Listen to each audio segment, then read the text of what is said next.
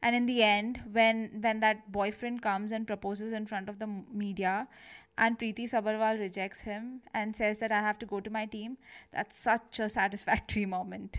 Hello, hello. I'm Reshmi Mohan, I'm Meera Mohan. and we are Shahrukh's Shahrukh's fans. fans. Welcome to our podcast, Wish I Was Shahrukh's Leading Lady, where we look at the women in Shahrukh's films and see if we really do want to be them. Ooh, I wish I was Shah's leading lady. So, Chechi, would you like to do the honors and tell the audience which movie we are discussing in this episode? Yes, absolutely. It's Chak De, Chak De India. It's Chak De India. You know, when I was going to rewatch this movie for this episode, I was scared that, like Dear Zindagi, I would again be left with the feeling of, oh no, this is again a male savior kind of movie. But I'm happy to report that I don't feel that way. Okay, because I was prepared to argue against that if you had brought that up. Yeah, I'm sorry to disappoint you. But I think this movie is very clear on what it is, and it is the story of Kabir Khan, a Muslim man who is here to prove his patriotism and regain the respect that he has lost. It's made clear right in the beginning when his friend and former teammate tells him that why you're trying to help these women, it's a lost cause, think about yourself. And Kabir Khan replies that I am thinking about myself, I'm using this opportunity for my goal. Yeah, I agree that his Muslim identity is the main theme of the movie. But there are also other themes which have been given almost equal importance, like, the state of women's sports in India, the regional differences with South Indians, people from the East, the tribal regions. And even if it's Kabir Khan's story, you never feel like these women are plot devices, right? They're all individual characters who have their own struggle and their own journey in the movie, independent of Kabir Khan. Like, for example, the captain and her struggle with her in laws, and even Preeti Sabarwal, who's dating someone from the Indian cricket team, and her dealing with his misogyny and disrespect for hockey.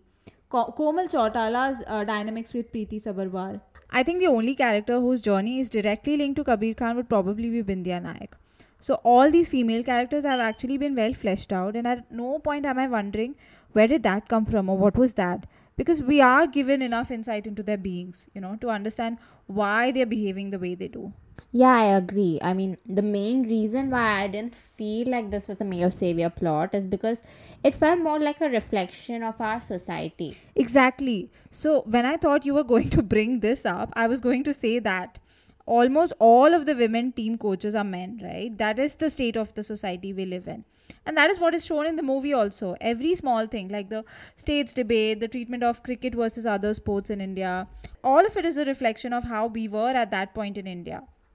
And even with the small things, they've actually portrayed our society accurately. For example, the case of the captain Vidya Sharma, how she says that her family is now used to the flat that they got with the sports quota, so now they want their daughter-in-law back in her house. And you know what, one of my colleagues was saying something very similar, that when she and her husband are working from home, her mother-in-law would never disturb her husband, but she would never get the same treatment. It's like we're happy that our daughter in law is working, but when it comes to household chores or taking care of the kids, there's a clear difference. Yeah, there's a hierarchy in whose work will be given more importance or priority. And yeah, I think there's some magic in this film and how it relates to feminism. And I don't even know if the writer put this much thought into it or maybe not, but I saw it and I want to take you through it. This is going to be a little long, so brace yourself. Oh. No, it's going to be worth it. So listen. So I see the team's journey of the one that we as a society need to take to get to the place of equality and female empowerment, right? So the first stage for a cause as big as feminism is that we need allies like Kabir Khan who would be that voice, because we are not in a state in the society where women alone can take us there. We need these allies to get to those who will only listen to men. Yeah, and I really like that Kabir Khan actually believes in the team. Even when the sponsorship is going to get taken away, he proposes a match with the men's team. And his condition is not that look at them play or, see their performance. He believes that his team will defeat the men's team, and he puts that as the Yeah. condition. Even in the end, with the iconic 70-minute speak, he says that I'm not going to tell you how to play because I know that each member of this team, if plays their best hockey, will win. And sometimes we just need that, right? Someone to believe in us and our abilities wholeheartedly.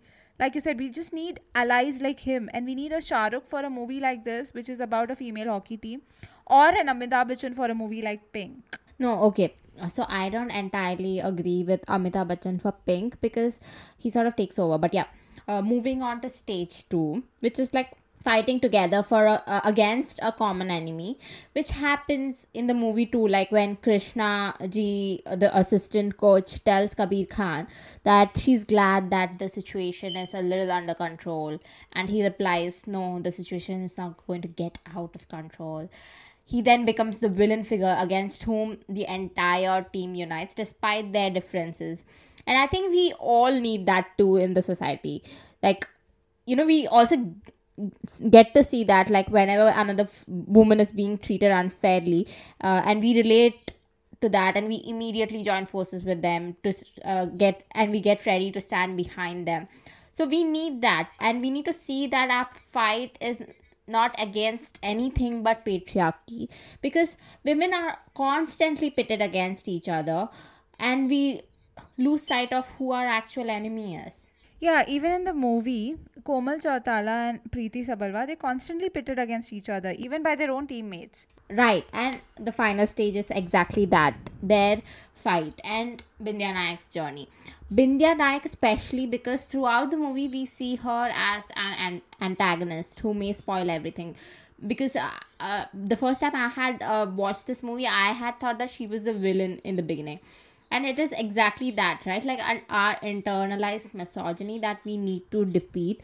Because, like her, she sees the captain as her rival, and we also as women often see other women as our biggest competitor. I mean, it's all well and good when we want to fight patriarchy and fight for women's right and all that, but our basic instinct is to see other women as our competition. Yeah, because I think we subconsciously feel like men already occupy a certain space, and whatever is left is for us to claim our space, and we need to fight with other women for that.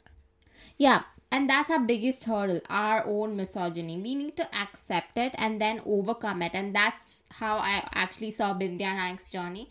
I mean, maybe I'm reading too much into it, and maybe that was not even intended. And but I think they have shown that even with Preeti Sabarwal and Komal Chautala from the very beginning, they're rivals, right? And before the final match, Shahrukh goes and tells them that they're going to lose the match because the two of them are playing against each other instead of together against the other team. So I actually like the moment when Komal, gives in to Preeti and passes the ball for her to make the goal, and then that is reciprocated in the next moment when Preeti gives her penalty shot to Komal, because she was doing something to prove to a man when that was not even important. Why prove to another man? Her relationship with her teammate Komal is much more important. And in the end, when that boyfriend comes and proposes in front of the media, and Preeti Sabarwal rejects him and says that I have to go to my team, that's such a satisfactory moment. Yeah, because otherwise, again, she would be like giving into patriarchy, right? Fighting against a woman to prove something to a guy. That's just not it. Yeah, this is such a good movie. Yeah, I agree. I love this one. Okay, so would you consider being any of these ladies? Why not? I've always wanted to be part of a team like this, especially a female team, to have that sense of belonging with other females. And even when in the movie Preeti Sabarwal says, I'm going to be with the team, I just wanted to be her. So I would gladly be one of them. What about you? Yeah, I mean, why not? Their relationship with Shahrukh is not what I'm looking for, but it's not too bad either. But you know what? I have to say this more than anything, and this is what I had felt when I'd seen this movie for the first time. I want Kabir Khan energy, like his I don't care what you think about me. I know who I am, and I'm gonna show you who I am. I want that more than anything. Yeah, don't we all? Okay, before we end this episode, is there anything you would like to change in this movie? Yes. So I'm going to be that person now. And we need to be that sometimes. You mean preachy? Yeah, whatever you want to say. Okay. Tell me who are the main women in this movie, according to you? Bindya Nayak, of course. Then Preeti Sabarwal, Komal Chautala, and the captain Vidya Sharma. And maybe Balbir Kaur a little with her anger issues. Okay, all these are upper caste women from Hindi speaking states. All of them. And I feel like that whenever, especially in the time from which this movie is from, there was always a subconscious inclination to make your main character a person from these sections of the society. But they could have easily replaced a Komal or a Preeti with a Netra Reddy and addressed the south north south divide instead of using that Tamil Telugu dialogue. Yeah, and you know what? With Netra Reddy, I was actually reminded of people like Sania Mirza and PV Sindhu. Yeah, so instead of having all these women from North India, they could have like distributed the main roles with women from across India. That's my only gripe with this movie. Like, make the feminism intersectional. And also another small thing, which I don't even know why they have in this movie. The dialogue demeaning the third gender in that McDonald's fight scene, like मत हो तो आगे से वार करो because hockey में छक्के नहीं होते. I don't know. Yeah, in fact, that was my answer for this question. That was offensive and so unnecessary, especially when your movie is about a women's team. What are you even trying to say with that dialogue? It's leaning towards toxic masculinity. I would definitely change that. Okay, so that's our episode. Tell us what you would like to change in Chak De India by commenting on our Instagram page at Shahrukh's Leading Lady, which is at SHAHRUKHSLEADINGLADY. And we'll be back next week with another movie of Shahrukh, another leading lady, and the same question again.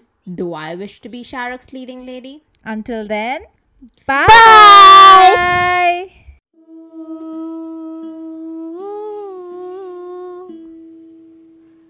I wish I was Shahrukh's leading lady.